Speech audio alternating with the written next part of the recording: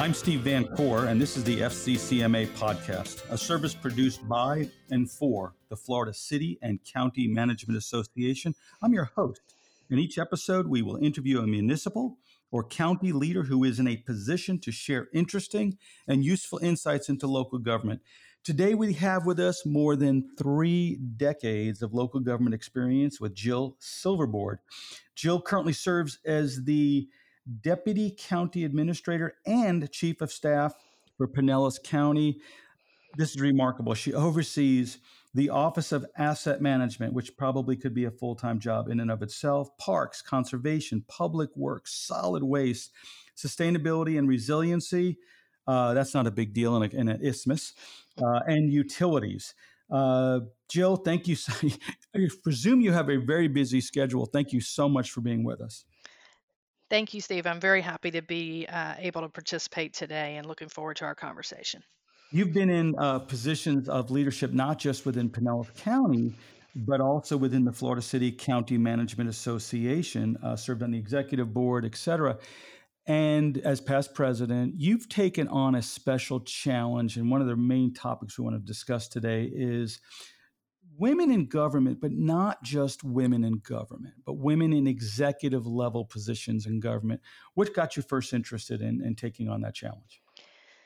So, early conversations started probably 12 years ago with a number of female managers that I have known at the association level for many years, and our ability to just have some conversations and talk about our challenges and our experiences. And that became a more formal scheduled conversation each year when we'd get together at the conference. And the timing was such that my service on the executive committee allowed me to begin to delve into diversity and inclusion. And that, of course, is much broader than just women, but beginning to have conversations about the challenges that women had. ICMA was undertaking a task force on women in the profession back in 2013, 2014.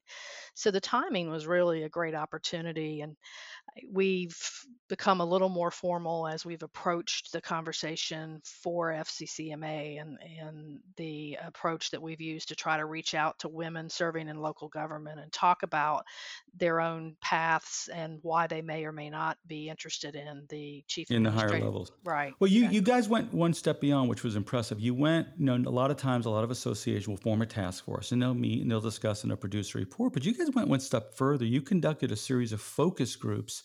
Tell us a little bit about that journey and who was in the focus groups and what you learned from them. So in 2020, pre-pandemic, we were actually able to conduct a series of focus groups. Our desire was to have these around the state of Florida so that we were reaching women in different geographical locations. We built it around the FCCMA district areas in doing that. And we ended up with participants from around the state. We later added a virtual focus groups so that those that weren't able to participate in person could do so. And we actually ended up with a pretty good demographic breakdown. We had baby boomers, Gen X, millennials, and Gen Z participants.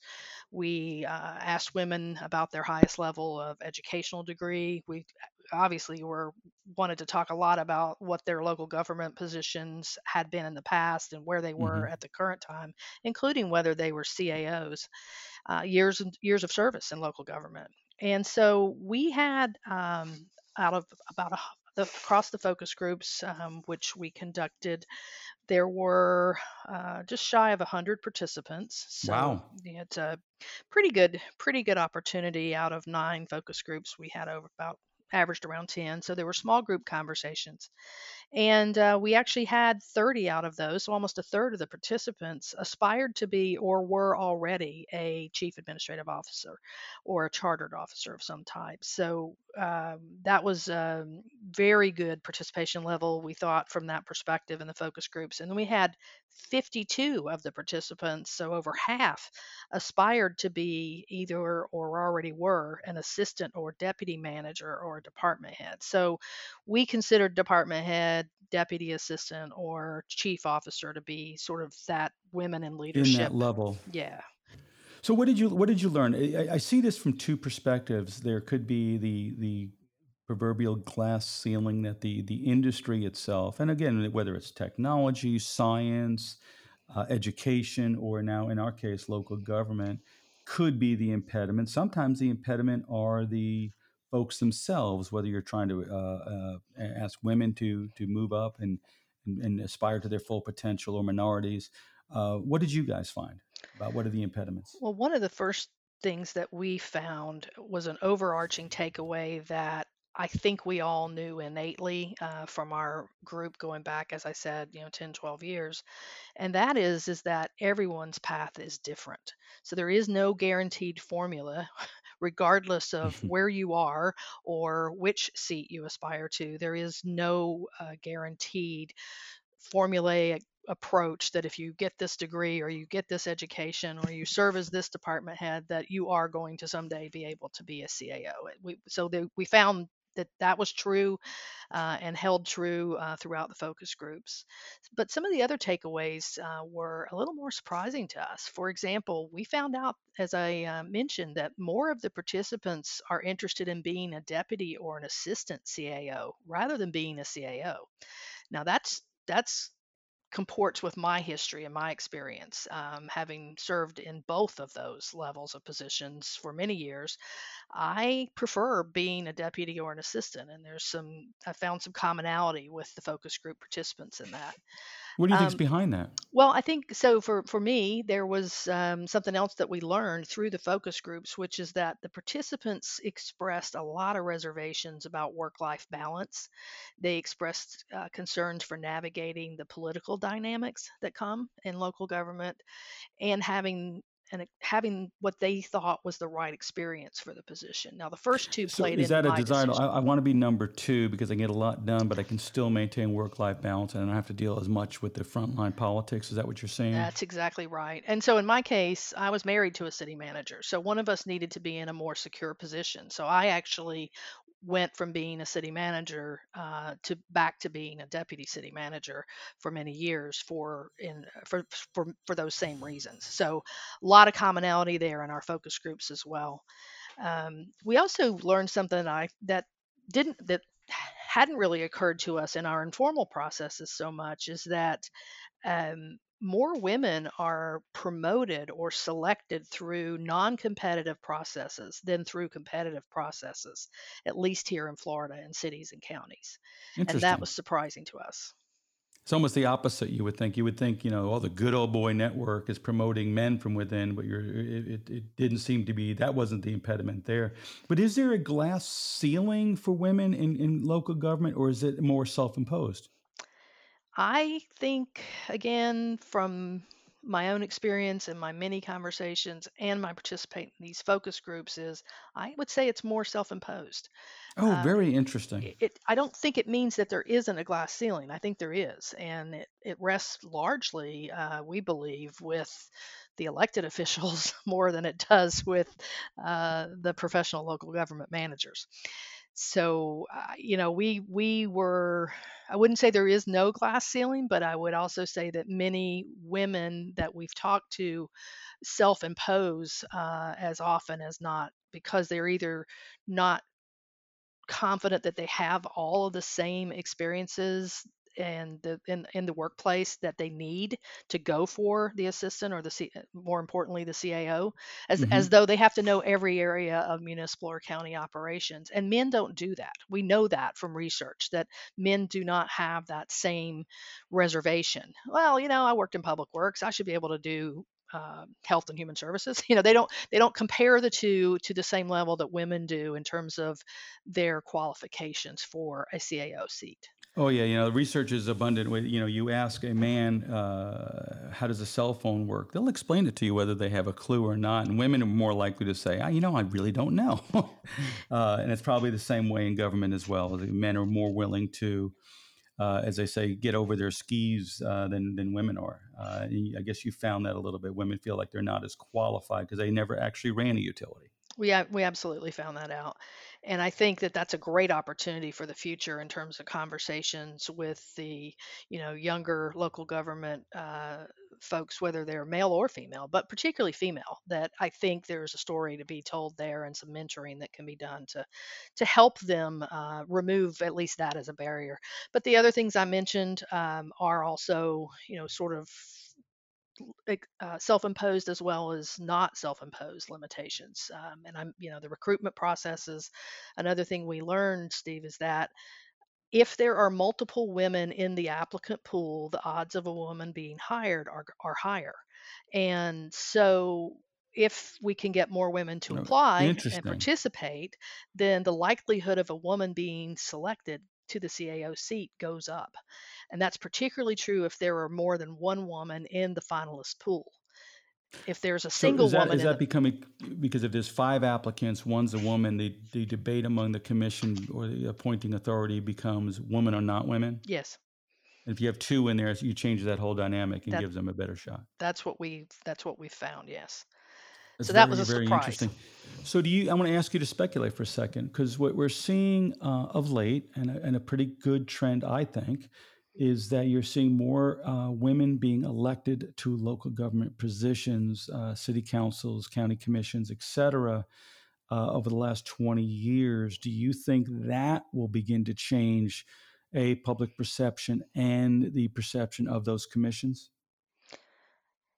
I hope so. That has not been my experience in the past when I've interviewed with city councils or county commissions with female majorities. I didn't get those jobs, but we have talked about that as possibly being an avenue for more women to be supported and considered for CAO positions. One of the things we learned from the focus groups, though, is that women are not as supportive of women as men are supportive of women for that advancement. Oh, And really? yeah, so we've actually have a takeaway from all this work because we're going to continue working on this, and it actually relates to that exact topic, which is elected officials and the makeup of the elected body, the city councils, the county commissioners, and how that may or may not factor into their consideration of women in those leadership seats. We think there's more to be learned there, and so, yeah, I am speculating somewhat, but we heard that from focus group participants that women just simply are not supportive of other women in the same way that men are supportive of women in Is their it because do you think it's because they're overcompensating, not wanting to appear to be, pardon the expression, a feminist? Or is it like, when you're a parent and you're coaching your own kid, you're less likely to let that kid start because you don't want to be seen as being prejudicial? Are you getting a little bit of that from the electeds? I'm sure that's an element of it. I also think that it is, whether it's conscious or unconscious, I think there are just a lot of those types of factors in play, depending on the demographic of the elected officials. Okay. Sometimes there are uh, as you say, we're getting more and more women serving on those elected bodies, and we think that's great. And I think that will hopefully be a game changer to support more women in the appointed positions. And is the goal of expanding women into the executive level workforce in government do you see governments will do better because they have a broader array of applicants, and or is it also good for the women? Tell me a little bit of both of those. What is some of the end goal here, right? Yeah, exactly. And we believe that gender parity is important, but we also think that women leaders bring different strengths than male leaders bring, and we think that this isn't meant to be an exclusion of male leadership either. We want everyone to succeed as it relates to FCCMA and our professional association, but we do also know that promoting female talent is a really smart business decision. Mm-hmm. Women are better at building bridges and they address conflict in a completely different way. That depending on the community and depending on the city or the county, they can be very successful in the leadership position. They also tend to be less likely to violate gender norms. They are tend to be viewed as a more collaborative leader than men. And these are all generalities. I mean, these are Mm-hmm. I'm sort of over generalizing, but and one of the things that we also have as a future takeaway that relates to this question is tenure. Do women CAOs end up serving longer than men CAOs? We believe, and we're speculating, but we believe they do. That doesn't mean that they don't also become, victims, or it's not the right word, victims not the right word, but become the subject of political conditions that may change over time. But the women tend to have those types of leadership qualities that allow them, we think, to have a longer service. I remember And reading about the Navy when they were instituting more women in the Navy, and their first thing was, well, they'll get pregnant and leave. And a commanding officer said, well, yeah, but I know that someone, I got a 9-month head start to fill that position. But once they're in and once they're there, we tend to have lower turnover. They tend to be more satisfied with being in an XO position that's permanent, as opposed to always kind of wanting to climb the ladder. So I guess what you're saying is it's very similar there. Yeah, it They want to also stay it also longer. relates to something that we learned from the focus groups that has caused our speculation, and that is that if most women are promoted or advanced to a CAO seat from a non-competitive process, they're already invested in that organization and that Hmm. community, and so there is a lot less risk for the elected officials to choose someone who is a known quantity that they know is living in that community or is already invested in being in that organization. I'm And a big believer in hiring from within. The person knows the city, knows the personalities, knows the council, has the trusted experience in bringing in somebody from Sioux City, Iowa to say, oh, we brought this person in. They've got this great resume. You just don't really know how they're going to fit into the local culture. exactly. And so that's something we want to talk to the electeds about in the future as well, is that, how does that factor into your consideration? We do know that Florida applicants tend to do better in Florida than non Florida applicants for CAO positions. That's just men and women.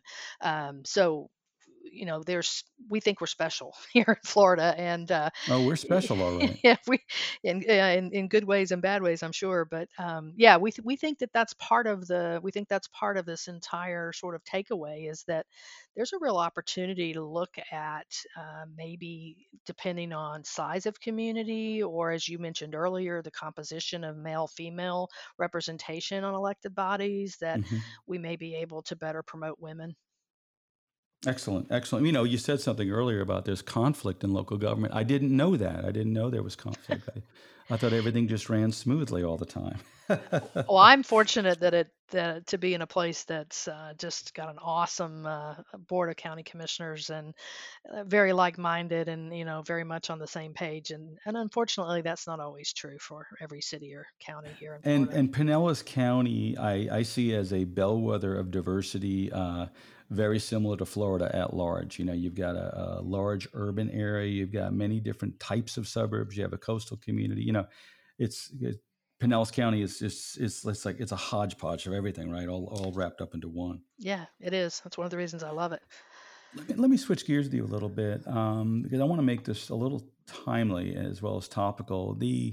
How are you guys dealing with managing through the pandemic? And I'm talking about Pinellas County in general. You have special challenges both with workforce as well as unique things happening within the county for serving constituents as well. Tell me a little bit about what your guys' approach has been, and how you've been able to deal with some of that.